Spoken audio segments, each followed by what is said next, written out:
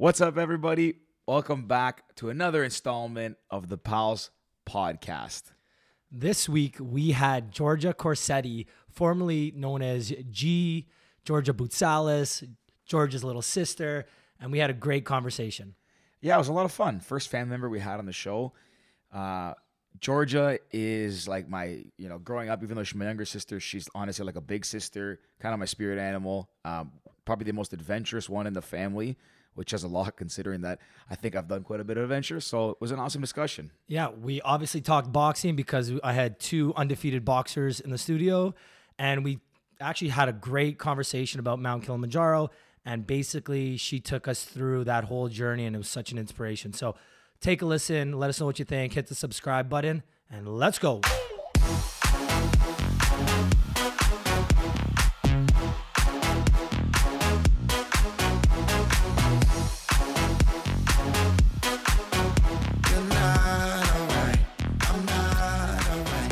Take it away. We've got a big guest coming in. G baby, little sister Georgia. Who's ever called her G baby? I know. I just like it from what's that movie? Hardball. Yeah, G baby. Yeah. So Georgia, welcome. First family member on the Pals podcast. Glad to be here. Yeah. For those who don't know, Georgia is my younger sister, more adventurous, cooler, better looking, all that good stuff. So Georgia, welcome to the Pals podcast. I'm glad to be here. Are we going to get the boxing thing out of the way? Because we've got two undefeated boxers. Let's just get the boxing plug out of the way so we can move on now. G, actually, why don't we start with that? G, why don't you tell us about your fight? It was Ad Agency Wars? Agency Wars. Agency Wars, yeah. That's it. Okay, tell us about that. Yeah, so my previous career, I worked at a public relations agency. And in 2015, I had the opportunity to try out for Agency Wars. The year before, one of my colleagues did it, and she thought I'd be a good fit. So it was tryouts in September. Fight was in November. For those who don't know, Agency Wars is... It's a charity amateur boxing match, and we were fundraising for... It's okay. It's a long time Some ago. charity. Yeah, so we raised some money. There was 10 fights, so two teams of 10, I think. 8 or 10. And everyone is in agency, PR, marketing, advertising. So a very industry related event. And it was cool. So we got to train 4 or 5 times a week by the end of it. I had my coach was Mandy Bujol, who's an Olympic boxer. She's on the road to... She's the one you said is fighting? Yeah, she's on the road to Japan right now. She fought in Brazil. But then she ended up getting sick while she was there, so she didn't make it. So it was really cool training under her. What happened with me was that halfway through training, they wanted me to drop to a certain weight, and I didn't. I wasn't going to get there because it was way too much. And then I ended up fighting my teammate. So we trained together for the first couple weeks, and then they switched her to the other team. So it was a bit more of a respectable fight compared to everybody else, which was nice, and a good entryway into boxing. I did win the match, which was pretty cool. No big deal. Two undefeated boxers here. Honestly, I have to cut you off, Jordan, just to jump in. I still remember when she was training for that fight, and obviously, it's a good thing we dropped this early to get it out of the way, but that's the reason why I did my fight. But again, it's not about me. I remembered watching my sister. I remember Georgia getting ready for this fight, and she was in the when she was she'd come home, we'd be having family dinner. She's eating literally white, plain chicken with mustard on top. That's it. And a little bit of broccoli for terrible. 6, I don't know how many weeks. It ended up being just under 2 months, I think. Yeah. Yeah. And I remember, I've never seen you that ripped. Well, I remember the picture of Georgia when she won with the both hands up, and I'm like, man, she's jacked. Yeah. I lost something like 20 pounds. And in the last 20 or 36 hours before my fight, I dropped 6 pounds of basically all water weight. It was crazy. One of our other guests that's coming on, Justin, he just had a fight and he dropped 14 pounds in a week and then put on 14 pounds in 24 hours. Oh, 100%. It comes on. I couldn't believe it. I was like, that's insane. But I actually wanted to ask both of you, what is the hardest part about training for the fight? Is it the weight loss? Is it quitting drinking, not going out, making time to train? So we'll start with you, G. So for me, and so I had just moved in with Mark, my husband, who was then my fiance. Yeah, I was gonna say you weren't married. Not the moment at the time, but his annoyance was the meal prepping. So our fridge was just full of Tupperware, chicken, and I would cook for myself and I'd prep for him. And he's like, I don't want to eat the same thing every day. I can hear Mark just in the back, like, Georgia, yeah. can we just like have steak tonight? Yeah. Baked potato. And I was never home. So that was tough too. And you always said I have a roommate, not a fiance. Yeah. It paid off. I think the commitment to the food was definitely the hardest part for me. And I have our whole family has a huge sweet tooth, but so Halloween was tough. That was my weakness. Your fight was it November? End of November. Yeah.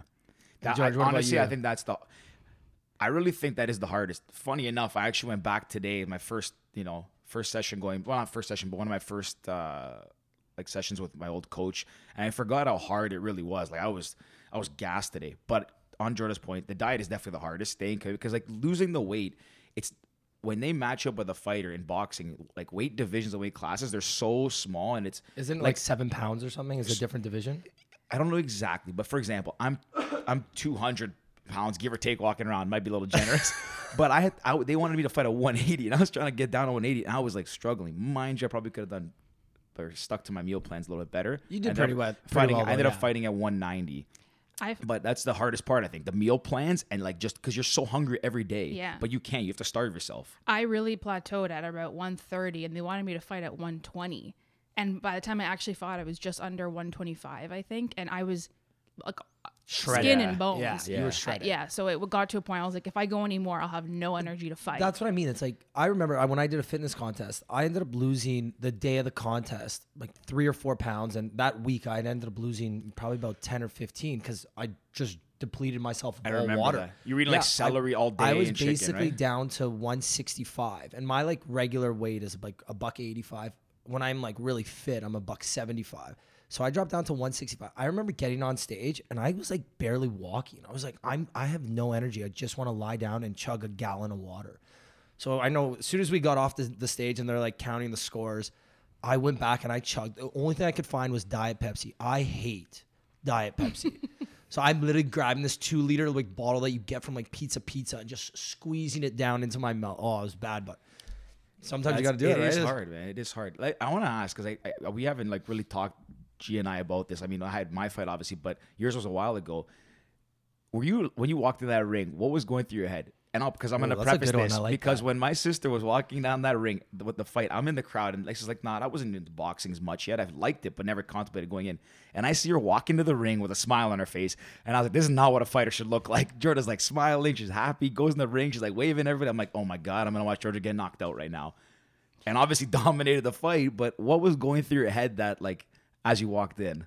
I was trying to stay as calm as possible. I mean, you like the nerves kick in, and then the minute you get into the ring, it slowly starts getting like all the noise fades around you, and then you just start focusing in on what you learn, and you hope that your training kicks in, and then all of a sudden the bell rings, and it's like it's silence. You end up catching on to 1 or 2 voices in the crowd, and my coach, what she said to me, she didn't end up actually being my coach to the fight. We had to get neutral parties to be in our corners, which was great.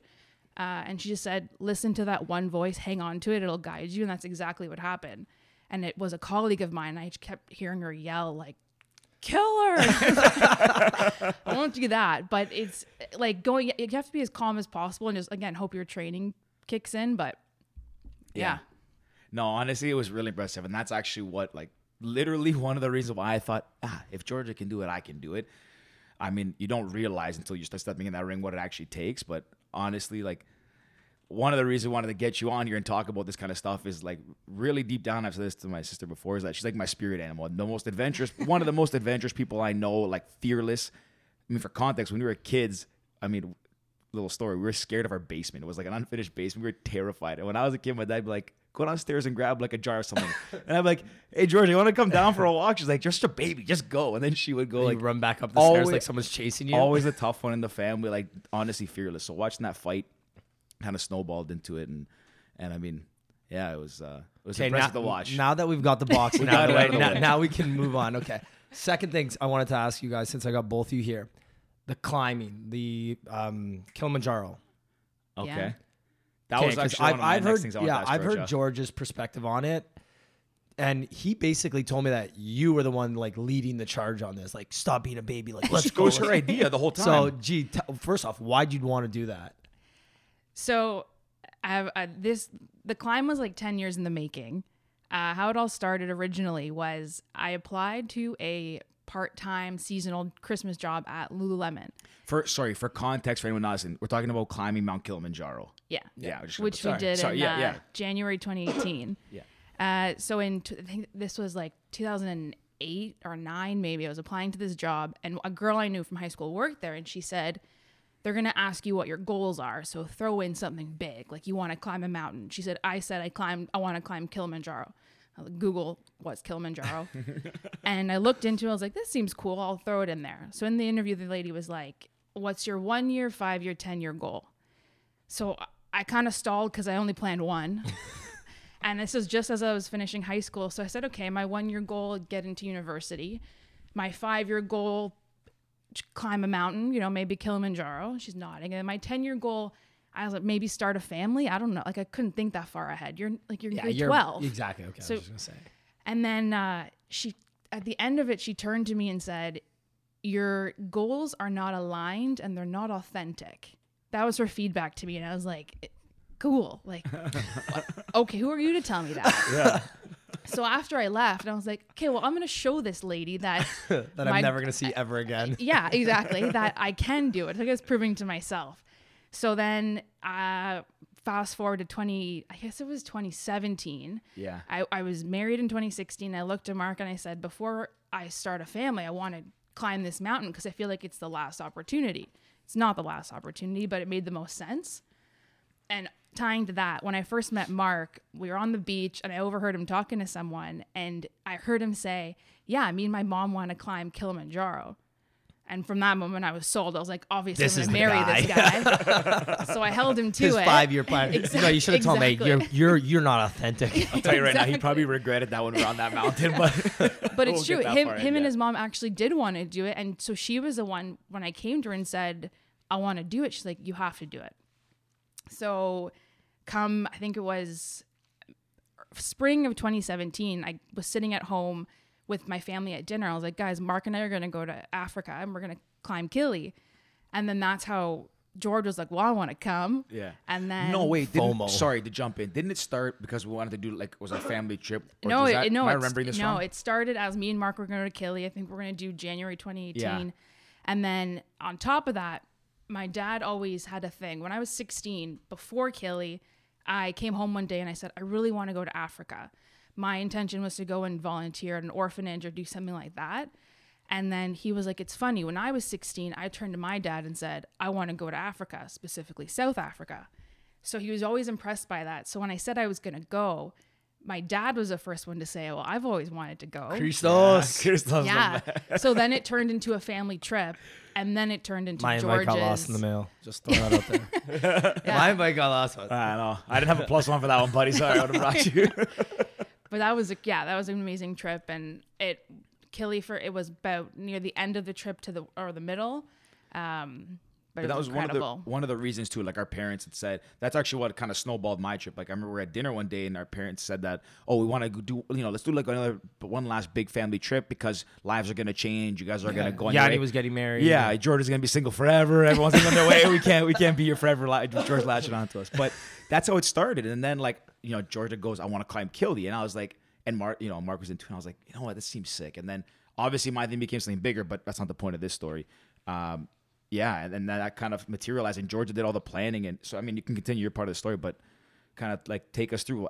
You knew you wanted to go, but then how did you find the group you wanted to guide with? Like what made you choose all these things? Doing research was a little tough because there's so many climb teams you can pick from. So I did talk to a few people I knew who had done it, or knew people who had done it, to give me some advice on what route to take, how many days to take, some tips.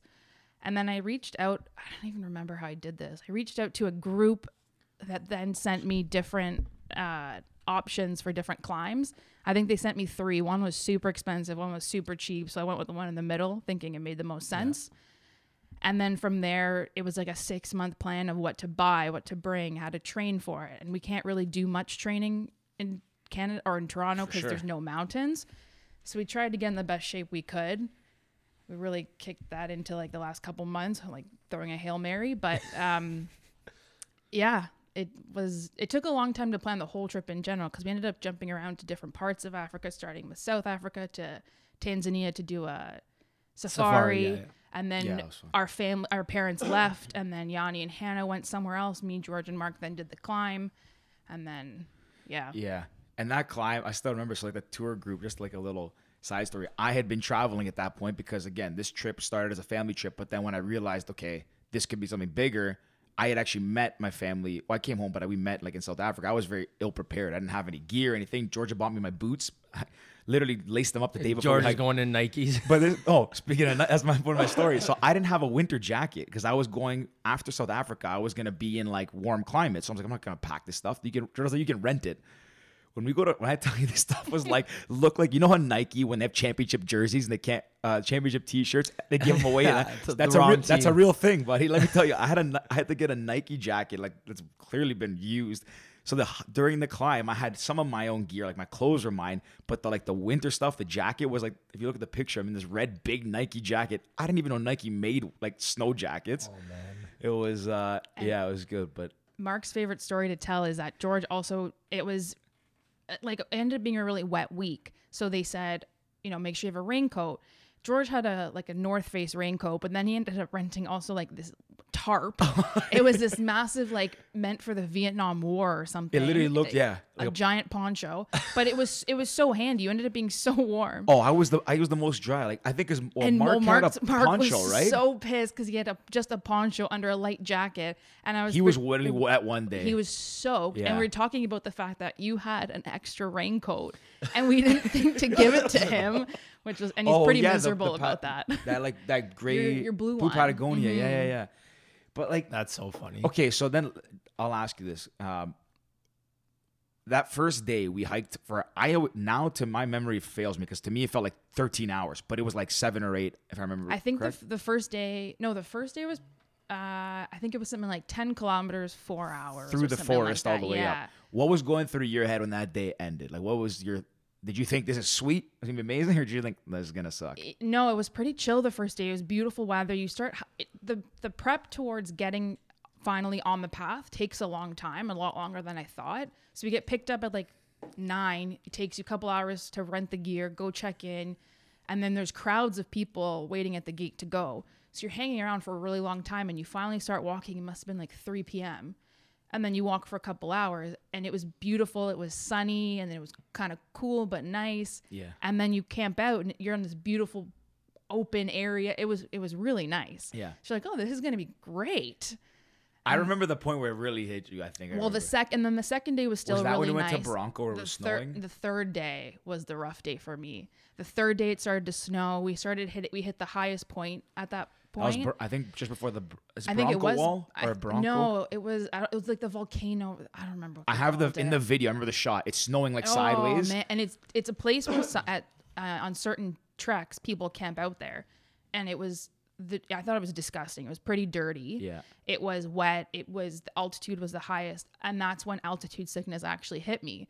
And I felt so nauseous. I had such a bad headache. And we hung out up there to try and acclimatize a little bit. And then when you say you hang out there, it's like, are you sitting on the floor in like a circle, or what are you doing with It's not a powwow. Well, what do you mean you're hanging out? Are there park benches? No, fair question. We were sitting like a rock boulder, and there's people around us with their tents and camping. So we're just trying to find a spot to kind of chill out. I needed to take a rest. I was so tired. You didn't even eat anything. I remember trying to give you I think maybe like a granola bar. No, there was also like a chicken drumstick or something. Oh, that's the day we packed. That was the longest day. We walked for like 12 or 14 kilometers. It was pretty long. We had because they packed our lunch. Usually they cook with like the porters. They literally packed us our lunch, and it was like a chicken drumstick like in a Ziploc bag, and like it's kind of the food is actually surprisingly not terrible. Yeah. I mean, I ate pretty good. Oh, my man's always eating. Sorry, and side note, they say altitude sickness takes your appetite away. Let me tell you, did not get altitude sickness because You could take George's appetite away. Never. I ate more on the mountain than I did anyway. I think the entire You have a trick trip. to take George's appetite away. That is a multi-billion-dollar business idea right there. Big money there. And the first day of us eating, they just basically made us. It's heavy carbs. And they made us a giant bowl of potatoes after we already ate what we thought was the meal. So we assumed, okay, we eat this and whatever's left over, they share. So I don't know. Yeah. It was probably like a whole bag of potatoes. So we each took one or two pieces, which is pretty normal. And then we were like, okay, we're done. Thanks so much. And they got so offended, upset. And they're like, no, you have to keep eating. We're like, this is ridiculous. George's like, all right, man. Challenge accepted. Say less. So moving on, Mark and I would eat like 3/4 of our meal as it'd that. be like soup and we'd first. shove it over to George to finish it so we wouldn't get in trouble.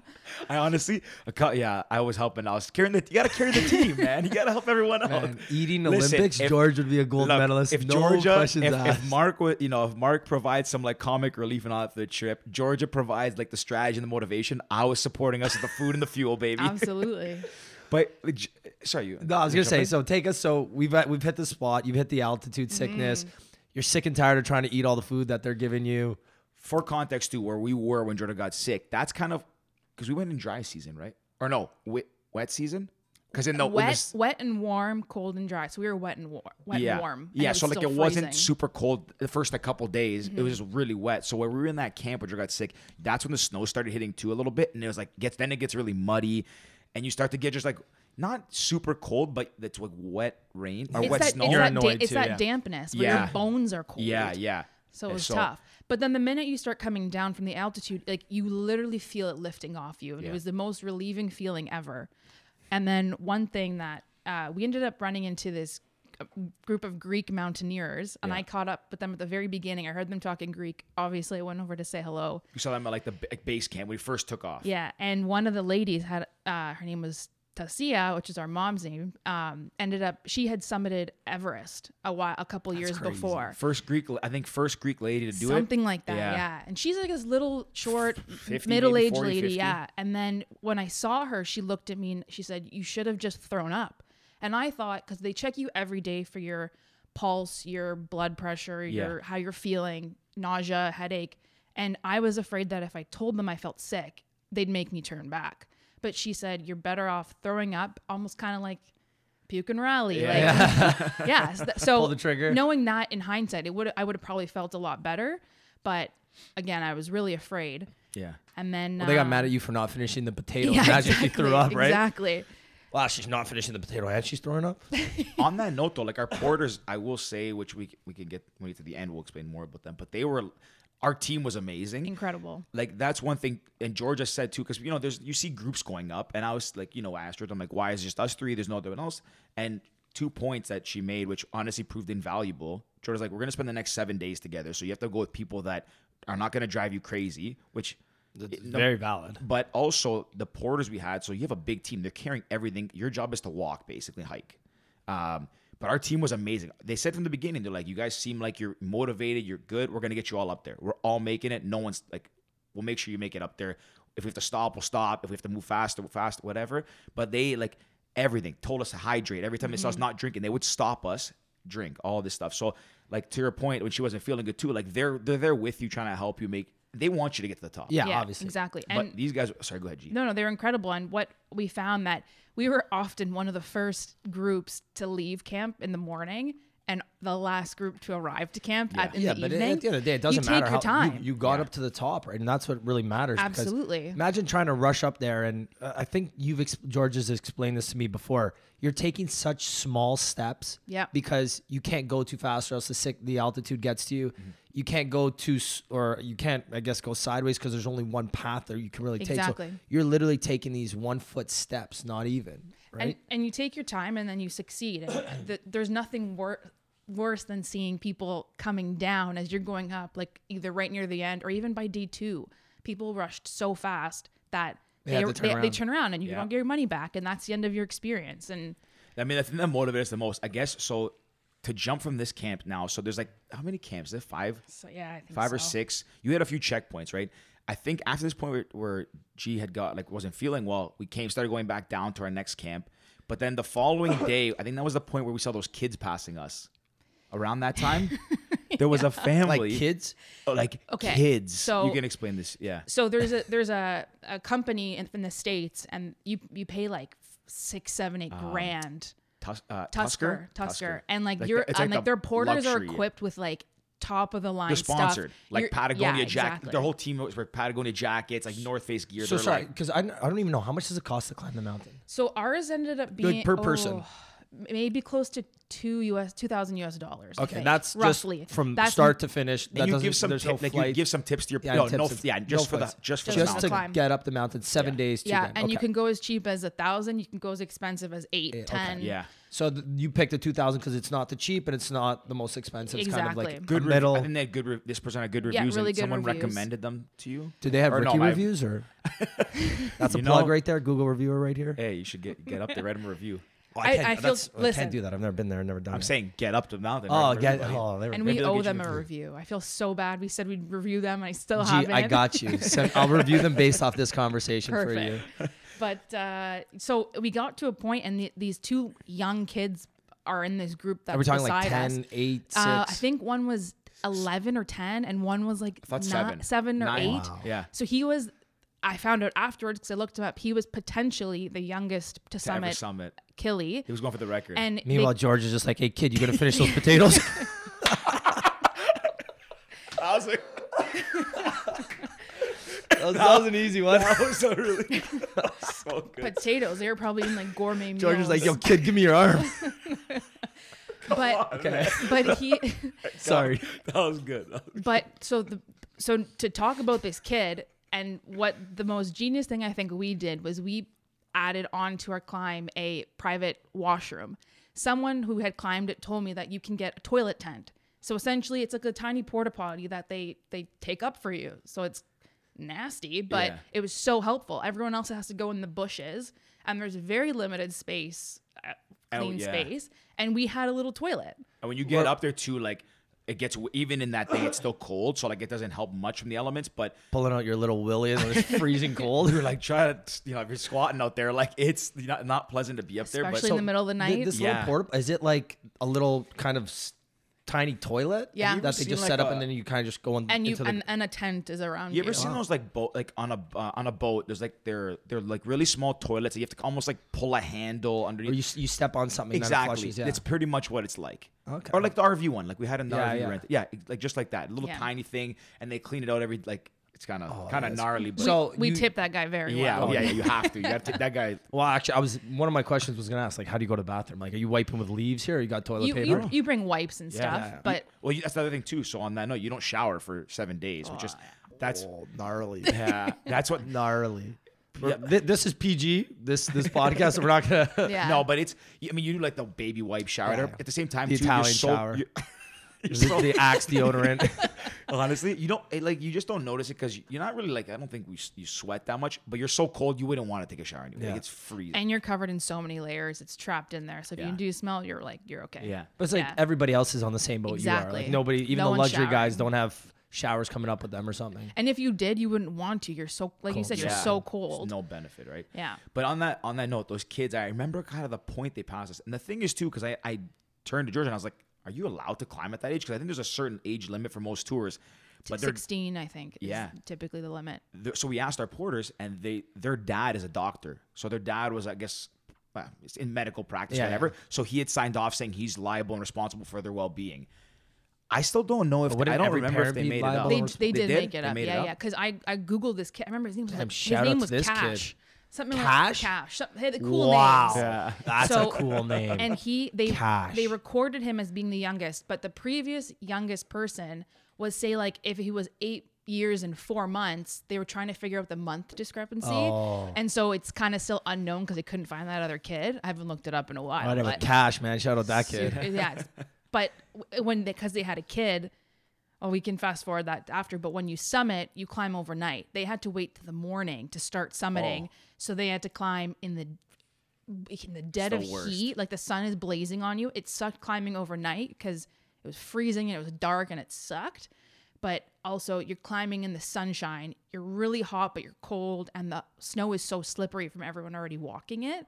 So I don't recommend a young kid going it. Also, there's when Unless you your name's reach Cash, then you do what you want. destined for greatness. Yeah. But when you reach a certain altitude, it causes brain damage. So that's why they don't Or your allow. brain, it gets Your brain cells. you're in the death zone, Exactly. like, as they say. I don't know at what point that is on Kill. Like I know on Man, we've Everest. had 2 doctors on and we haven't asked them about this. Well, yet. on Damn it. Everest, I could be wrong. I believe it's once you hit 6,500, either 6,000, 6,500, somewhere in that range. It's called the death zone. It's where there's such limited oxygen. Your brain is slowly dying. But yeah, like it's obviously not something super safe. Like Your brain isn't developed yet at that age. That's Right. that was the logic that, Yes, our yes. guides told us. but But he did it. and then crazy. But that's one of the things too. Like that's sorry, No, I was gonna say, but I think better than that was the 80-year-old couple that passed us. Damn. oh Cash yeah. Senior. on the summit day. So Yeah. even before we jumped to that, like that, Yeah. that's when. So I didn't feel altitude at all. I don't think Mark did until the last. You did he? guys started getting it around like I think day 4, day 5. So Right after before it we hit got to me- like base. Yeah. They call for context as well. Base camp is usually the lowest mountain, like in Everest. Base camp is like the first camp. Here they call base camp right before the summit. Okay. So just in case anyone get listening and gets confused, but base camp is like you get to base camp and then it's a summit push the next day. So I can't remember if Mark Jordan can probably attest. I confirm remember, this. George, you telling me stories around day 4 or 5 that you and Mark were just miserable together. So- and then Georgia was the only one that's like, guys, let's go. Come on. We're so close. Like, Well, I'm showing here. I am looking at my photos now because we at every camp we're going going to share all these photos online as well, Instagram and everything. At the end of day 3, we got which is to the post a day, picture of the porta potty too. You guys I got don't it? know if I got one. I might have one. Actually. We're going to post one of those too. At the end of day 3 is the day I felt sick. I'm looking at the photo. Me and Mark are smiling, and George has his thumbs down. Yeah. So he started feeling Yeah, pretty Kid rough didn't give him then. his Yeah. potatoes. And then from I that don't even like point, potatoes. Okay. yeah, sure, man. from that point, it started getting really rough in terms of cold and wet, and Yeah. it sucked. That's no, but that was the point too. So now, okay, so I guess naturally, so now we're getting up to like base camp, and you're Base camp so is like the close. day away from the peak, right? Exactly. I can't even remember this part. So it's 5 days up, but day 4 you do like a double hike. Day 5. Day 5, do double you hike up to base camp. It's like a 7 hours. And Yeah, you something like basically that. get there like, let's say you get there early afternoon, then you stay there all day and just chill. You do nothing. You read. I was just gonna say, what is doing nothing there? Because there's no cell phones, obviously no internet. No, like, no cell phones. So what are you doing? Like reading, playing cards? Like, you guys play I Monopoly read, Deal so or I something? actually, Like- I didn't even know the book. I read *Sapiens* when I was there, which is it's a decent one. So that I think 5 days when you have nothing but time to read it, you go through it pretty fast. But we would eat and like sit at the table and nap. we played Heads Up a lot. I'm pretty sure we yeah, played. yeah. And we had a food tent, and we ended up spending Spent a lot of time there. But Well, there was it's so true though. When you have nothing to do, like I remember studying for exams back in university and high school. I would eat like 5 times a day. It's like, oh, it's been 2 hours. Yeah. I deserve a break. Good. I'm gonna go eat. But you lose your appetite the higher you get, so you don't want to eat, Yeah, or except like for you George. want. To Man, I'm No, done, no, I'm I done. don't. Oh, Too many. too many potatoes. The chair almost broke. Okay, so we're on the double hike now. You hike to base camp. You're almost there. Then the next take us. Yeah, so you hang out, and then you eat dinner maybe around 7 or 8 o'clock, and they say now take PM a, or AM? PM. Okay. They say take a rest, and then at around 10:30 p.m. they wake you up. And I took a little bit of a nap. Sorry, where you sleep? Do they set up like a little Tents. tent Yeah. and sleeping bags? Yeah. Yeah. So Georgia all and Mark three of had you- Jordan and Mark had a tent, and then I had a tent. It's pretty lonely over there, but you know, I was like, just hanging out. I was just reading a lot, you know, just me and my thoughts. No, but yeah, you're supposed to.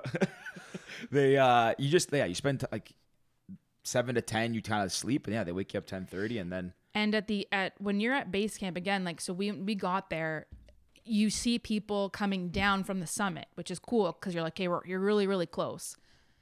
But end of day 5 ended up being I'm looking at most snowy, coldest day. It was pretty terrible, and everything was soaking wet. So I remember at that point, our team was amazing, and they set up our tents in the best spots. But I remember there was one team. They got set up basically in a puddle, and all of their stuff was soaking wet. It was brutal. And then Oh my god, it's a nightmare. on top of it, and I don't know if we'll get these guys in trouble, but everything was soaked, our shoes, everything. So we asked them, do you have like a little candle? But so you're not allowed to have fires up on the mountain because it sucks out oxygen. Oh, I didn't even know Really? that. So they ended up giving me and Mark a candle, and we started trying to dry off our shoes and our gloves, and it burned pretty fast, but it helped even a little say bit. that again. You're not allowed to have candles up there. No fire. How do you read at night? Or Flashlight. Flashlight, yeah. Oh, flashlight. Yeah, headlamp. Yeah, Flashlight and headlamp. headlamps, yeah. I mean, I think they can have something for cooking fair question. purposes, like Well- an element, but I don't Yeah. know. Yeah, 'cause And they how have a would you food- heat anything yeah. up, Yeah. right?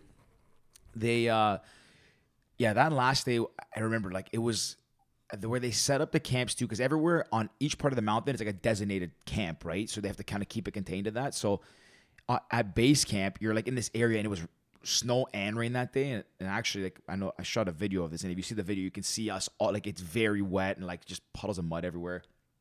There's like a little, there was a little shack, right? Up there. Yeah. There was like a little house, so you kind of hang out under there for cover. But that, at Oh, that so there's point, like a little. There's like checkpoints, and they have little Like huts little with huts and people stuff, there. yeah. Yeah. like I guess it might be medical emergency. I don't remember exactly, but that's the point where things get like really get real. Leading up to that, it's a lot of just walking, and it's just more like monotonous. You're putting, like you said, one foot in front of the other. You walk really slow, but then when you get to that base camp, you're like, holy shit! Like, I'm this close. You can see it. You're really starting to feel the altitude because the highest point that you're sleeping at. Because usually you go up and you go to the highest point. You come down. Let's say, if you climb 1,000 meters, let's say you come down 200 meters. That extra 200 meters helps you acclimatize. Not always, doesn't always help, but that's the logic behind how you hike each day. So now at base camp, you're And base camp elevation is 4,600, and you're summiting at 5,895. yeah, So we had to climb 1,285 meters roughly last day. Wow. the last day. So, but you're sleeping really high, and the Yeah. point where I initially got sick was about 4,000 meters. And to help combat that, they just say the best way to combat altitude sickness is drink more water. Like, we were also taking elevation pills, and you get the shakes by the end of it. What is it? Dexa. Yeah. I forget the name of it. It'll come to me. But there's certain pills you take when you start to feel the altitude. You're supposed to take them. It basically helps you prevent like hypoxia and What's hypoxia? Sorry. hypoxia is like your. I might be saying it wrong. So it's altitude. Altitude sickness, but there's a word for it. There's two types. Hold on. Anyways. Well, yeah. Yeah. Regardless. So, anyways, when you get to base camp, we're there. I'm looking at the time. We're there at about 1 p.m. And then at 11 p.m., they set you up. They're like, get ready to climb. Of course, I have a photo of George eating. He's eating popcorn. I see. Oh, the popcorn was, Popcorn. Yeah, it was popcorn was- amazing. yeah, the that best. was amazing. The best thing on every day. How do they make pop? So Hey. yeah, they must have some. They sort have of, heat for sure to help Yeah. out. And then you get up, and it's all you see up the mountain are little like snake trails of light. So you can't see anything. You just see little headlamps going up this mountain that looks like it never ends, and it felt like it never ended. Can you? Sorry, just to jump in, I just want to correct myself. It's not. I don't think it's hypoxia. It's acute mountain sickness. It's a pulmonary edema and cerebral edema, but that's like severe. Yeah. So you take these things to prevent that. I guess if I'm not mistaken. It like thins the blood and helps you adapt more. But that was like going up that day. I'll still never forget that. Waking up at night, you're not really tired. You don't sleep very well on the mountain. Like you're not rested every day. Yeah, but you're sleeping on the floor in a sleeping bag. Exactly. Right? but you can listen to music. Like you don't have music on during the days when you're hiking. You can, but once you How would you have music if your phone dies after like the first day or something? We had a portable charger that was Yeah. pretty Oh, great. yeah. So the So I first guess, few days you'd listen for a bit, then we talk for a bit, then listen. And I guess your porters carry all this stuff too, so it's like Yeah. you probably had like 2 or 3 portable chargers. Yeah. Yeah, Yeah, one a each, I think. Yeah. Yeah. Yeah. But then when you're that day starting to go up the mountain, when you wake up and you start hiking, Phone I don't dies. know. There's no more potatoes. Like, Oh, you're just buddy. like, get me up to the top. Even if there was potatoes, I'll tell you, first time in my life, I couldn't eat anything. Oh man. All right, you It trying to was lose such a weight? Here we struggle. go. Yeah. $1 billion idea. You got to lose weight before a live, wedding. live on Killy. Boom, go to Killy. No, but I'll never forget. So I'm gonna take this in steps now because there's a lot that happens in this time now. It's like 10 hours, 10 hours of 8 hiking. hours. The first hour, I'll start with this. You're walking, and I'll never forget. We're going really slow. It's pitch black. You have a headlamp to guide you. The wind's going sideways right now, so snow's Also, coming it's across. windy too. Yeah. Yeah. Oh, that and is it was hell. definitely the worst day. It was snowing. It was windy, and our porters were like, or our guides were like, "Yeah, this isn't great." But meanwhile, They're trying to hold it together and for you look- guys, and they're like, "All right, f this." No, but we're in like 5 layers of Meanwhile, clothing. Cash on is up each. at the top of the mountain already. He wasn't there yet. But we were in 5 layers of clothing. One of our guides didn't even wear gloves. Crazy. Nuts. One Yeah, jacket, and no jeans. gloves. Yeah. One was wearing jeans. Jeans and a jacket. They didn't, Nuts. and also, so going back to the thing about water, you're supposed to drink 3 So like 4 or 5 liters, they say. Yeah, because they have I had a 2 liter Nalgene, 2 liter Nalgene, and I was drinking 3 of those each day. I think I saw our guide on the last day have a little Nestle, like the thing here, little tiny 500 milliliter bottle of water, up and down like 13 hours. That's nuts. They're just because I guess they're there all the time. They do this for a living. I think right? he's done 20. One of their main guys 20 summits. The or guide something. says he climbs in peak season twice a month, and it takes about a week, and then off season once a month. Yeah, and the porters can go up to like 3 times a month or something. What? Yeah, they don't summit, so they go up to the 4,600, and then we had 2 guides and 1 guy assisting. That we all porter, summited. that was his first time. That was his going first up. time going up. He that was cool. cool. He's actually in the video at the end dancing. Like I do this little dance at the end of the video. Yeah. He was great because I was actually, for context as well, I was shooting like a video for this. So when I was shooting it, for the most part, I could do it myself. I could, like my hands weren't too cold each day. But the last day, I wanted to obviously shoot the summit.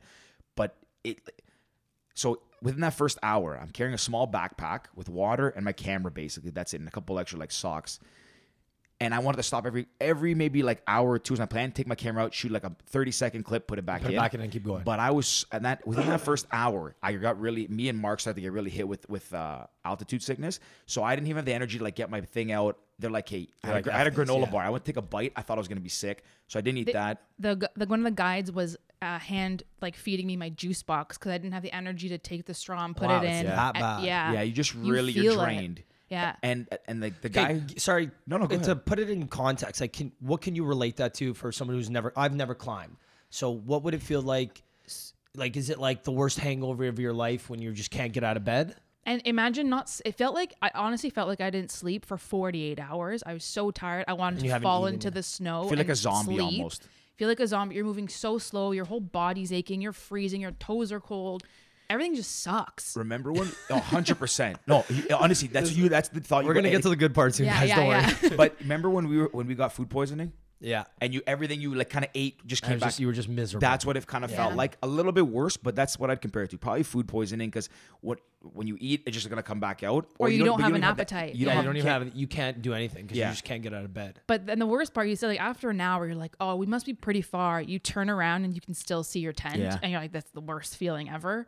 And it plays mind games with you because, so now like you're moving like from hour 1 to 2, you're like, okay, I think you see lights moving in the distance, you see lights coming behind you, little headlamps, but then you also see like peaks. So the moon gives off enough light too that you can kind of see outlines of stuff. Yeah. So you're like, oh, I see the peak. You get there, you're like, oh, there's the next peak. Oh, there's another, and then you look at your watch, you're like, I've only been doing this for 2.5 hours. The best part is I'm like, every 5 minutes, I'm like, I want to go on this. I'm like, no, I'm not doing this anymore. No, I'm in. No. It's like I've decided in my head to go on this climb and to not go like 10 different times in this 30-minute conversation. Yeah. Okay, so take it. So again, you're about 2-3 hours in. Georgia's feeling like crap. G, how you feeling? Terrible. Both feeling like crap. And crap. that's when I even started to get hit with it, where I was like, I don't know if I can do this. And I leaned a lot on them to help, on Mark and George to be like, we can all do this. But first, sorry to cut you off. You did not seem that way because I don't want to say the words Georgia used on that mountain. Yeah, you've told me this story before. But like at one point, she was carrying the team. Me and Mark were seriously contemplating. Like we're like, should we turn back? Like, man, I feel terrible. Is this even like worth it? In a PG version, like, I've come this far. We're this close. Suck it up. We're going up. I was like, oh but my I was God, also doing that scared. to like help myself. Right. But then the best point it's a mental battle, was right? about halfway through.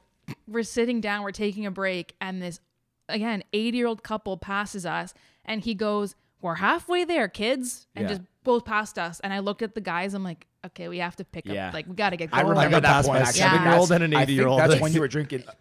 I think that's when we took our juice box break. Yeah, much needed. A juice box break. You don't need anything that whole day. And you're also going to the washroom in the middle. I was just gonna say that, but I didn't know if I want to say that story. I had to go to the washroom at that point, like I don't know how often. But you're drinking a lot of water, and but you have to go. Yeah. So you're hiding behind I'm rocks. pissing my pants at this point. Yeah. And Put a diaper on me. Holding like 5 layers down. So it's cold out. I'm gonna warm myself up. No, you can't do that, man, because it gets even colder as we're going up here. Yeah.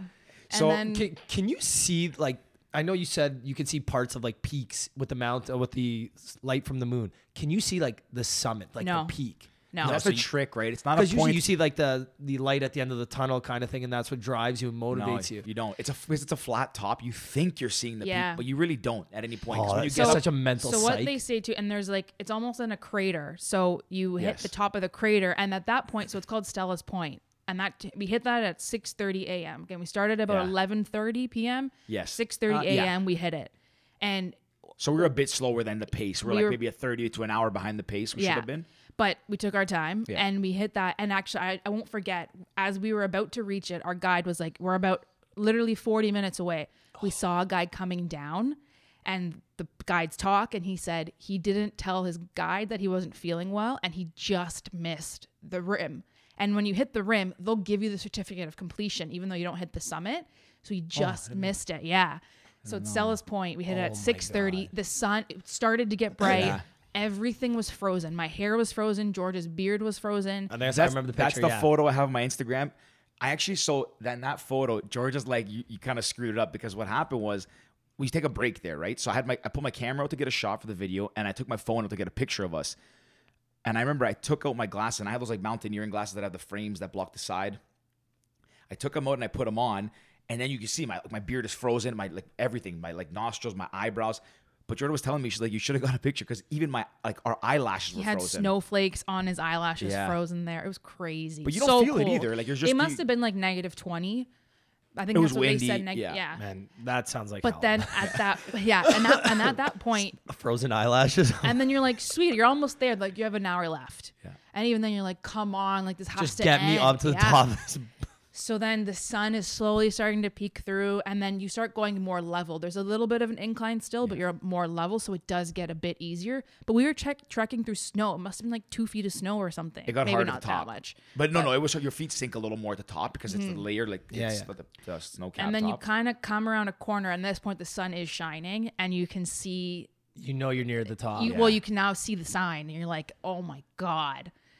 And thank God. Okay, the feeling when you just climb to that peak. Yeah. Like you first step foot, you get up there. What's it like? It makes it all worth it. It's cool. Like, you're amongst the clouds. There's clouds under you.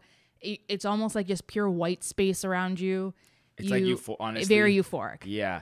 So now I'll go back. When we first going back to the beginning, the day we left, Georgia says to me, and I'll never forget this. She goes, you know, people cry at the summit. I was like, losers. Who cries? We get to the summit. Georgia, me, and Mark kind of standing in like a triangle almost. We see the sign. We're waiting our turn to kind of go up and touch it. And I look at Georgia. I see her crying. Hold on. No. I wasn't crying first. You started crying first. We just peaked the mic, the sound there. I heard you say George that on one of the first podcasts. No, I looked at you. You're like, "Are you crying?" I was like, "No." And then you started. You started tearing up, and then I started tearing up after that. And I was like, "Oh damn! Like this is." I guess I'm a loser. No, I'm kidding. There's so many emotions. No, I'll tell you, exhausted too. I am not even embarrassed that I cried. That feeling you feel when you hit the top, because you think at the beginning you're all riding confidence. Everyone probably thinks it. I mean, you can have the most or least confidence in the world. When you first leave, you're like, oh, this is easy. I can do this. It's just hiking. Yeah. The last day, you really doubt yourself.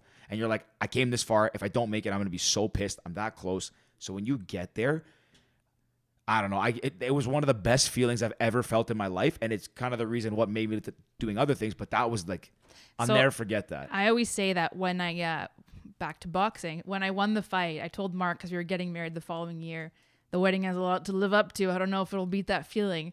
And then obviously the wedding did. And best wedding ever. Honestly, best wedding ever, yeah. And then when we summited Kili, I was like, it just keeps getting better. Like, there's no feeling like accomplishing something you dedicated the last week to. And it's kind of like the last week. Sorry, for you, not even a week. Gee, for me, it was probably a week, because I guess a year I wanted to do it. You talked about going to Africa for like 10 years. Yeah. Plus, this was planning. Yeah. This was literally like true. people say, you know that saying, it's like, this is your Everest, like your biggest thing, and that was literally to that point was your Everest, because that was the thing you wanted to do the most. Yeah. And that, honestly, your point is very accurate. There's no feeling like having something you really want to get or really want to achieve and achieving it. Like, even though again, for context, like, it's one of the 7 summits, which I think is the coolest thing. You don't have the technical aspect of like Everest. You don't need crampons, and like, it's more anyone can do it.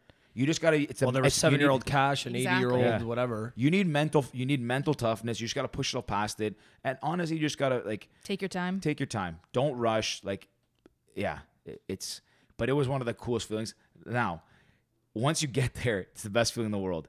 Coming down is probably I don't know if it's as bad or worse. I hated it. Going down was worse because you're just kind of, now you don't have to acclimatize. You just speed walk the whole way down, but the sun is up now.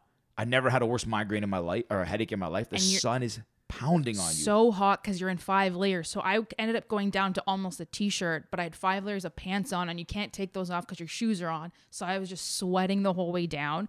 I jumped into the snow at one point to cool off, which was pretty dumb, but did it anyways. And then George and I are taking our time going down, and Mark is just running Mark's down like, the yo, hill. F you guys. And this is Mark coming off like breaking all these bones the following year before. So I was like, great, I'm gonna have to like wheel him down the rest of the hill. We all made it, but it ended up being a lot tougher because you're all that downward pressure on your knees. Yeah. I ended up really injuring my hip by the end of it, which is, I still have a hip injury from it. I had a knee, so my knee actually going on then when I ended up running that in Spain, like that half marathon, the first one, my knee was, I could still feel it because it was only a few months later. Like my knees still, I still think that impacts it because you're going down on like rocks. Even once you're down the summit, you stay at like, you get halfway down, you stop at a camp, you spend one last night on the mountain. But at that point down, there's no snow left, but it's all dirt, like hard dirt trail and rock. Mm-hmm. So your knees are like, you're pounding. By the time you get off, your legs are shot. And then I still remember like the last day we're at the camp, we're hanging out, then we hiked down. And as soon as you're coming down, you see the sign that says like, thank you congratulations. Yeah. Congratulations, I come again, or something like that. And I remember the whole way down, we're all saying, we're never doing this again. This is stupid. Like, why would we ever do this? Then you leave, you're having a beer, you're in the van heading back to the hotel, and you look back and you're like, that was a cool You're like, I could do that again. 100%. You forget that's the thing too, is like often, but like, when you're trying to accomplish something, the pain, like leading up to it, all that anguish, everything, once you accomplish it, you're still miserable for a while, but that stuff goes away pretty fast. Yeah. Like you typically forget. Yeah, right? You only remember the good, right? Absolutely. Yeah. But yeah, that was in my opinion, this has been my favorite story we've told on this podcast. Like I felt like I was there through the misery, through the highs, the lows. Like that's a great accomplishment. I didn't even think we were. Sorry, I mean, I great knew we would talk accomplishment for about. I both of thought you. we were going to talk about like Kili too, but I didn't think we were to go with those stories. Actually, like I have not really relived it like this. Like since me and George have talked about it since, and you've told me some like parts here and there, but this is the first time I've got the full like detailed version. Like I think that's a good 40-minute Of Kili. detailed Kili story. Yeah. And every once in a while, when I want to like, if I'm, I don't know, feeling down or I just want to Need pump myself up, inspiration. I jump on George's YouTube and I watch the video of us climbing, and it just brings it all back. Yeah. And then We got to post that some of I'll your put videos, the link in. It's one of my Yeah. favorite videos that we shot. Well, like, we can even share the video, at least like a snippet. Actually, no, because we can do Instagram live, and you can play like a 3. How long's the video? 10 minutes? no, not it's even 5 minutes. 5 Perfect. minutes. We'll One of my post it, yeah. longer, like We'll it's post one it of on the longer ones. on our Instagram, but. That was honestly one of the cool ones. I guess we have a little bit. I want to ask a couple more questions, G, because this is one of your big things that you did. But obviously, you've done a lot of stuff. Like you're quite I'm adventurous. glad we got the boxing out earlier, or else this would have been the next 40 minutes of boxing. So, okay, besides Kili, Yeah. of all the trips that you've done or places you've seen, countries you've visited, what's been the most memorable to you and why? Like, let's go with country or trip, I guess. I always say that Vietnam was one of my favorite places to visit. Whenever I travel, I always look Wait, for. not Greece? Not Nyata? The center of the universe? Center of the universe. I love it, but I expanded my horizons. So end of university, my graduation trip, me and 2 girlfriends did 5 weeks in Southeast Asia. And I'd done trips before. I went to Australia with my other girlfriend, and so it was fun. But Vietnam really took us out, or Southeast Asia took us out of our comfort zone a bit more. And what I really appreciated about it was that you still get a really nice culture shock. And whenever I travel, I like to experience a culture shock. Australia, it kind of feels like you're in Toronto or in Sydney, and then Melbourne is like Montreal. So you hit Vietnam, you get something different. What was really nice is one of my friends, Christine, her grandmother lives there. So we got to have a very local experience. So it's always been a very memorable trip for me. I loved it. I thought it was fantastic. Afterwards, we went on to Thailand and Bali and Singapore, and those, again, are a bit more Americanized, so I didn't get as much out of it. But South Africa, I think, that started our trip to our big Africa adventure we did. I didn't want to go to South Africa, and it was never on the top of my list. I remember you were pissed. My dad wanted to go. You thought it was ruining your plans? Yeah, because I honestly wanted to be on Kili for New Year's. And then we had to change the plans because my parents would be That'd there. be pretty cool. Very cool. So we were in South Africa, and it ended up being it's one of my favorite places I've ever been. I don't know, there's something about it that's so cool. It's very eye-opening. It's a lot of poverty, but I think it's a beautiful country and it has a lot to offer. And then at the end of that, George and I did Namibia together. So Mark left, and it was like a desert country. Yeah. It was just very cool, very fun, very chill. Namibia was a lot of fun. I still remember, I always joke about this, but we basically like rented a 4x4 and you drive and you go see, I'm probably going to mispronounce it, Dedvle? Yeah. Is it, or Susvle? Susuvle? Susuvle. Like that. So it's like that pan of water that dried in the desert that has those trees that look like just very dry, dead trees. Yeah. Oh, yeah. Yeah. So it was really cool. So Georgia planned this part. I didn't know much about Namibia, but looking it up, there's a lot of, because it was an old settlement, I think German settlement. So there's like mining towns, there's a lot of German influence. Dedvle was very cool. We stayed in like a campsite not far, like not camping, like tent camping. They were like huts almost. Very, very cool. But then we got there very early. We were one of the first people there. So I got to like fly the drone around, take photos. I was going to say, because I remember some drone footage. Yeah, and you're not supposed to fly drones, but George was like, let's try it out. Well, do you remember when they almost didn't let you take the drone to, where was it, Croatia? Because the propeller wings? Where were we again? I can't remember. I think it was I've only ever been stopped twice. There in Jordan, and in Jordan I think it was stopped. when we were leaving Switzerland to go to Croatia. I think Okay. they I don't opened your remember. bag and they were like, we got to take the propellers. They're mini knives. And we're like, what? Like, you see, it's a drone, man. Yeah. Like, Yeah. what is wrong with? Oh, you need to check it. And you know, George, I mean, he's cranky. I'm not checking the bag. All right, man. Okay. Pretty accurate, actually. So I'm Probably okay. sound I'll meet you down the road. Yeah, but no, that one. I honestly don't remember that part, but I remember getting in trouble not in trouble, but getting stopped. But then we were there so early that I flew it. There was no one around. Brought it down. We walked around, took some photos, and like looked. Then I put the flight again, and someone comes over and is like, "Hey, bring that down now." I was like, "All right, man, cool." But yeah. Joke's on you. I already got my videos. Exactly. And With then, the okay, wicked then this is the shots. craziest thing. So this is how nuts for I guess one of the last stories how crazy my sister is. Maybe I should back up first. So Yeah, we give us some actually did pretext. two crazy things that I thought were far crazy. Like Killy was the most exciting and accomplishing, but the things that were the most terrifying was that Georgia convinced us to go bungee jumping in Africa, in Zambia and Zimbabwe, which is like. Right beside the Victoria Falls, which was very cool. So this is the first thing we did. So this is right after. That was right I after don't remember Killy. seeing. Did you ever post any videos? Yeah, You it's post, part of- I think I posted a video. George made a really cool video of me doing the bungee. So I got to check that out. We're gonna post all these pictures and videos, man. This is great. for context, so now it's Mark's gone. Me and George are doing a couple, like maybe 2 weeks. We're in Africa. We So- had a week together Yeah. before I left, and then you went on your trip. and this was probably one of my favorite parts of the entire trip. So the first thing we did was swim the Devil's Pool. Yeah, so we were at the edge of Victoria Falls Yeah. looking over, and it was just the two of us. Because It we were was the end of it the was last low day. season. Yeah.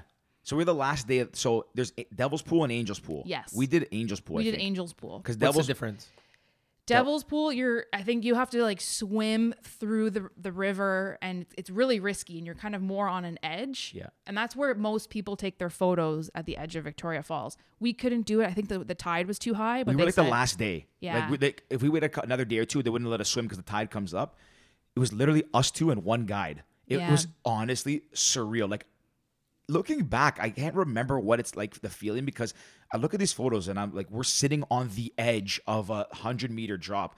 But when you're up there, I don't think the current's that strong. Obviously not. But and you're blocked by rocks. Like you're not going over unless you're an idiot. yeah, But it's still it's terrifying. it was the coolest place Yeah. I've When When you honestly said ever that, saw. when you said unless you're an idiot, I'm just thinking like Wedding Crashers. Oh, honey, look at me. I'm just gonna go boom. What? That's actually a great scene. Honestly, Yeah. you have to be very careful because I don't think there's many accidents. I think one person the year before we had fallen off, and I think it was actually, unfortunately, was one of the guides. Yeah, that's right. But I think they control it pretty well. But anyways, that was cool. But where I was getting at with the story of how crazy this girl is that she's like, let's go bungee jumping. So I had gone bungee jumping previously because she had done it years before, and I was like, if my sister's doing this, I gotta do it. She's done If she everything. goes in the basement, I gotta go in the basement. I had to. She boxed. I had to do it. Couldn't let her one up me. She bungee jumped. I had to do it. Like I had to just. She lost all that weight and I had to. Still couldn't do it. Still couldn't do it. So she's like, let's go bungee jumping. So I'm like, okay. In my head, I was like, I've done one already. This can't be so bad. But then I'm starting to get like, remember the feeling, and I get freaked out. I'm like, this is a terrible idea. On the way there, Georgia goes, oh, by the way, this is the cord snapped here like 3 years ago. literally tells me the day before or something. I was like, are you? I'm not gonna. For some pretext, George is very paranoid. Yeah, a little bit very, little bit. about, I tend to overthink things. But okay, to be fair, George went first, and that and as you said, smart move, G, smart. well, no, it was by my choice. idea. Oh, well. I said, this is my logic. I said, there's two things that can happen. If the cord did snap, I'm gonna go first because if she goes first, something happens to her, my dad will kill me anyways. So I might as well go because if I'm going down, whatever. Yeah, I can't let the prize child go. That was the logic. Meanwhile, Right? Yanni's like, yo, you both go. Impact's mine. So that was the logic behind But then he's getting strapped up, and usually you're in a place they have like proper Velcro and other things. They're wrapping towels around our legs. I wish I was kidding. Like, George is like, all the right, man, I need a most couple more shots for this. sketchy jump I've ever experienced. I've only jumped twice, but it felt very amateur. Yeah. But it's the coolest. Like, you're hanging out over the river, the falls are right behind you, and they just you throw yourself over. Yeah. It was crazy. So that was a lot of fun. When I went bungee jumping in Thailand, so I was at I was on an excursion with like maybe, I don't know, 20 people, and they were taking us to this place, and it's bungee jumping. I'm like, sick. It's in the forest. I'm like, I'm gonna go, over a mountain or something. And I'm thinking like those picturesque bungee jumping moments. I kid you not. We get there. There's a go-karting like little track to one side, and then a pool with a crane where people are going bungee jumping off. And I'm like, shit, I already paid. Mind you, it's like $30. So I'm like, whatever, I already That paid. seems legit. So you literally walk up the stairs on legit a crane, and they strap you up there, and then you jump into like basically like you get to decide if you want to be dipped in the water, the pool, or if you don't. I want it to be dipped in, right? So I just remember thinking, I'm like, this could have been so much cooler. Instead, I'm basically diving into a pool. Like, I was still cool. It was my first time ever. Yeah, it was still my first time doing it. So I was like, whatever. I guess still cool, but. And then the trifecta of that was at the very last day in Namibia. We got to our hotel, and I knew there was skydiving. I called the place, and it was about just before 2:30, and she said the last group is leaving right now. Can you get here? And I was I think we were out somewhere, like having breakfast. No, we were driving to the hotel. Oh, right. And then we got to the hotel. I called and said they're leaving now, and I was like, I can't make it in time. She goes, "We'll pick you up." So they picked us up at the hotel. George came with me. I jumped my first skydive. And what's so cool about Namibia is they have... Who went first? I didn't go. I was like, no way I'm jumping on this fucking plane. But you went. You Sorry. on like... I've gone skydiving. For the record, I went at 15,000 feet, one of the highest you can do. I think I did 12. Yeah. But what was so cool about your plane Namibia... was way sketchier. And you jump through the clouds. So they have a really low low air traffic. So we got to skydive through the clouds. That's sick. Yeah. So that was a really cool experience. And I think people always say like, what's better, bungee jumping or skydiving? I think they're two different feelings. But for me, I think it was the skydiving that really skydiving also lasts longer, right? Like exactly, the free fall is 60 seconds or something. And I thought it was a lot scarier than bungee jumping for some reason. Not for me. See, it's an open debate, but I got to experience both in like 3 days. And do you think it was scary because was it like you thought that the clouds are below you, like shit, I'm jumping the cloud, or like was it because you were thinking about it or the feeling? I think the feeling of the constant falling was pretty crazy. Yeah, and I don't know. See, I found skydiving. I did fun. The first time I did them both on the same day because I was rushed. My trip cut short in New Zealand, and that's where I did both. But I didn't find skydiving as I think it was scary. But I think the thought, like my rationale was like, okay, I'm strapped to this person. If something goes wrong, there's a backup chute. They may be like, they have 60 seconds. They might be able to figure something out. That's my logic. I'm rationalizing it. Bungee jumping is an 8-second free fall, and the one I did was like in a gondola over a gorge. That's cool. Like, it was, and I'm very proud of myself for throwing myself off without even thinking, because the guy goes, I'm going to count down from 3. Don't even think. This is Sparta. Honestly, you're on a diving board. It's pretty much like that. But yeah, the feeling of bungee jumping, it's scarier leading up to it because you're like, I'm going to die. But the feeling you get is like, it's actually like, it's the adrenaline rush. Like, you feel like you've been shot with adrenaline. It's insane. It was so amazing. So yeah, that was the story that I wanted to get for Jory. Like, she went the sketchiest place to bungee jump and to skydive. Then playing in Namibia, like, I'll never forget that. But that was very cool. Yeah, that was a fun trip. And honestly, I guess that kind of wraps. Wait, no. Before we get to our last couple of questions that we ask everybody, I wanted to ask G, out of all the traveling you've done, what's your favorite dish you've tried? Oh, since we've been talking about food a lot, I know George gonna be like, I can't pick one dish. I'm just getting cooked out here. Man, I'm funny today. I don't for know the what's going on. record, I got a compliment. Jordan said I look like I lost weight, but thanks, Rick, for roasting. You do look good. I just got roast anyways. Keep you in check. So, G, Thanks, favorite dish you've tried Oh traveling? man. And you can't pick anything from Greece. No. I don't think she would anyways. No. It's only a George thing. I think No, I wouldn't. think I don't know if I would. my one that always stood out to me. We were in Thailand in Koh Phangan, however you say it, for the full moon party, and we were on the other side of the island. And as we drove south and across, we found this little vegan place called Mama Poo's. Wow, you even remember the Yeah, name? I remember it. It was my Mama cover Poo's. photo on Facebook for so long, and we ate there like 2-3 times in our stay. It was just such good food, and like I don't know if it was Mama Poo, but she was in the kitchen and having a good time. But it was a lot of that. Just always stood out to me. It was just good, like healthy vegan food, and we drank after, so I guess it balanced it all out. But that was a good meal. I actually had a question. Do you have another one to follow up on that? I have No, another it wasn't a question fault. It related to wasn't a travel.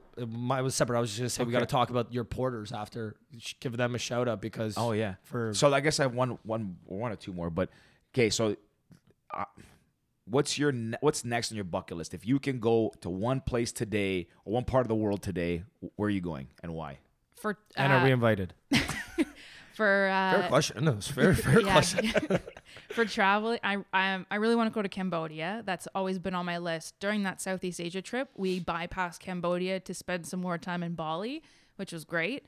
But I've always wanted to go back to Cambodia and test it out or take a look. But then in terms of the next adventure I want to do, I just was listening to a podcast recently and someone was talking about shark diving in Bimini.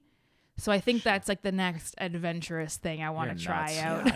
I don't know. I was trying to think I'll pass on the sharks. I was trying to think of what like adrenaline seeking thing I want to try next. And when we were in South Africa, Yanni and Hannah were supposed to go shark diving. They ended up getting sick, so they had to miss it. And they were gonna go with great Great whites. Yeah. But like in the cage. Yeah. In the I was gonna cage. say, if you, like- Yeah. Man, You're get me done. out of here. Rick's scared of climbing a mountain. He ain't going shark diving with great whites. So I used those to be are obsessed with Shark Week though. Actually, when I was younger, like I would sit in front of the TV all week and just watch it. Like I wouldn't even change the channel. I'd sit there basically and just watch all day long. Yeah. I went the first time I went scuba diving was at the Great Barrier Reef, and I was with my best friend Haley, and we went down, and all of a sudden 2 sharks come. They're like black tip sharks. Yeah, I'm come ahead around of- us, and she was like, "Oh!" I was trying to block her eyes from seeing it, but it was a very cool experience. They weren't anywhere near you. They like hang out the bottom, but we both were kind of like we immediately froze, and our guys like trying to tell us to calm down. So it was even very when, cool. remember my parents' 25th anniversary in Dominican. We took Oh, that. yeah. Remember we took that little boat out. That and was so Catamaran fun. thing. And those are like sharks that I guess they're Reef vegetarian. sharks. Yeah, they don't eat any. There were sharks? Yeah, remember at the last stop there was these massive sharks. They- Remember they- my they- dad like, picked they one would- up out of they the would water. put it on you, which is terrible. But yeah, we have a photo together. I think, me and you. Holding Yes, a shark. yes. Yeah, Yeah. They're like the vegetarian sharks. Yeah. Is there vegetarian sharks? They don't like they eat like Is it herbivores? Is Yeah, that I a don't- thing? I don't know. I think they still eat fish, but Do they? I could be wrong. I don't know much about sharks. Fishavores. Honestly, man, yeah, that's. Do you have an? I have one. No, other- I have go, one- jump. I actually have. I have one last question. Yeah, go, Okay. go. So, G, Yes. if you could give one piece of advice Yeah. to your younger self, what would you say? I think I would continue put yourself in uncomfortable positions. I always did that. You grow from it, you learn from it, you have the best times. And I think going back to what you guys asked about your favorite places you traveled ended up being places that I knew the least about. I didn't do much research on, and I just kind of jumped in and went for it. They ended up being my favorite trips. So I think if you put yourself in those uncomfortable positions, and whether it's trying for a boxing match or whether it's climbing a mountain, you learn, you grow from it, you end up having the best experience. So keep doing that. Boom, Nice. that was good. That's good. That Man. was See, great. this is where I get my motivation from. Yeah. No, Yeah. man, Yeah. this was great. But you honestly, okay, I'm going to pump your tires a bit. This has been a really great podcast to listen to because I think you guys, after every episode, I'm kind of like, oh, what are my goals? What is the next place I want to go? So you guys have kind of been like reinvigorating that for me. So thanks, guys. Oh, thanks. You're Well, doing listen, great. you also you do get good feedback. I know she's probably one of my biggest critics, but when she heard this at first, like, why don't you try this and that? And we've made some like adjustments over some, I mean, I personally have, And I know that she'll tell me like, hey, you gotta maybe don't talk so much about this and talk so much about that, George. But anyways, no, it's mutual, right? But we obviously appreciate the kind words. And honestly, thanks for coming on. This was a lot of fun. Yeah. This is I'm fired up to go start bungee jumping again. Let's go do it. But before we end, I do want to give a shout out to the porters, just in case anybody is like, we talked about Kili a long time. Yeah. What company did you use? So how can people find them? Yeah, it was Top Climbers Expedition, I think was the group. Yes. And we booked them through another company, but when I talked to them last, they said book right through us. They get more of the money, which is great. If anyone is ever interested in doing this climb, you can contact me or George, and we'll put you in with what you need to know and our tips and packing essentials. Yeah, maybe we'll share some links and share the video George made. Yeah, and I was just gonna say George doesn't have social media, so yeah. Yeah, so I guess hit up George. So Yeah, if anyone wants any advice on Kili, you can message me and I can kind of direct you to Georgia, or I can send you the links to the site that we use. But if you're even thinking about climbing Kili, I 100,000% think just go for it. Yeah. It's one of the greatest experiences ever for me to this day. That's awesome, man. Yeah. I think that's a great way to end off. Honestly, this has been amazing. This is a great episode. I agree. This. Like this, Thanks, guys. The Kili story was hands down my favorite story we've told on this podcast. Yeah. Like start to finish. Like Eric Radford's was awesome too, and like hearing like his gold medal story was great. But that's like a full like 10-year story, whereas this is like a 1 week. I felt like I was there. Yeah. So G, thanks for coming on. You've been an absolute amazing guest. We're definitely gonna have you on in the future, and that's great. Wicked. Thanks, guys. Perfect. Signing off, pals. Thanks, pals. Bye. You like to drink and to smoke to take away the pain.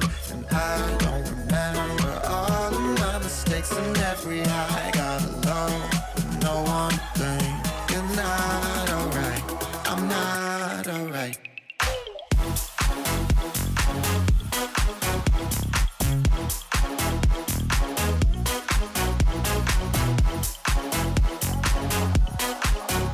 You're not alright. I'm not alright. I like to drink and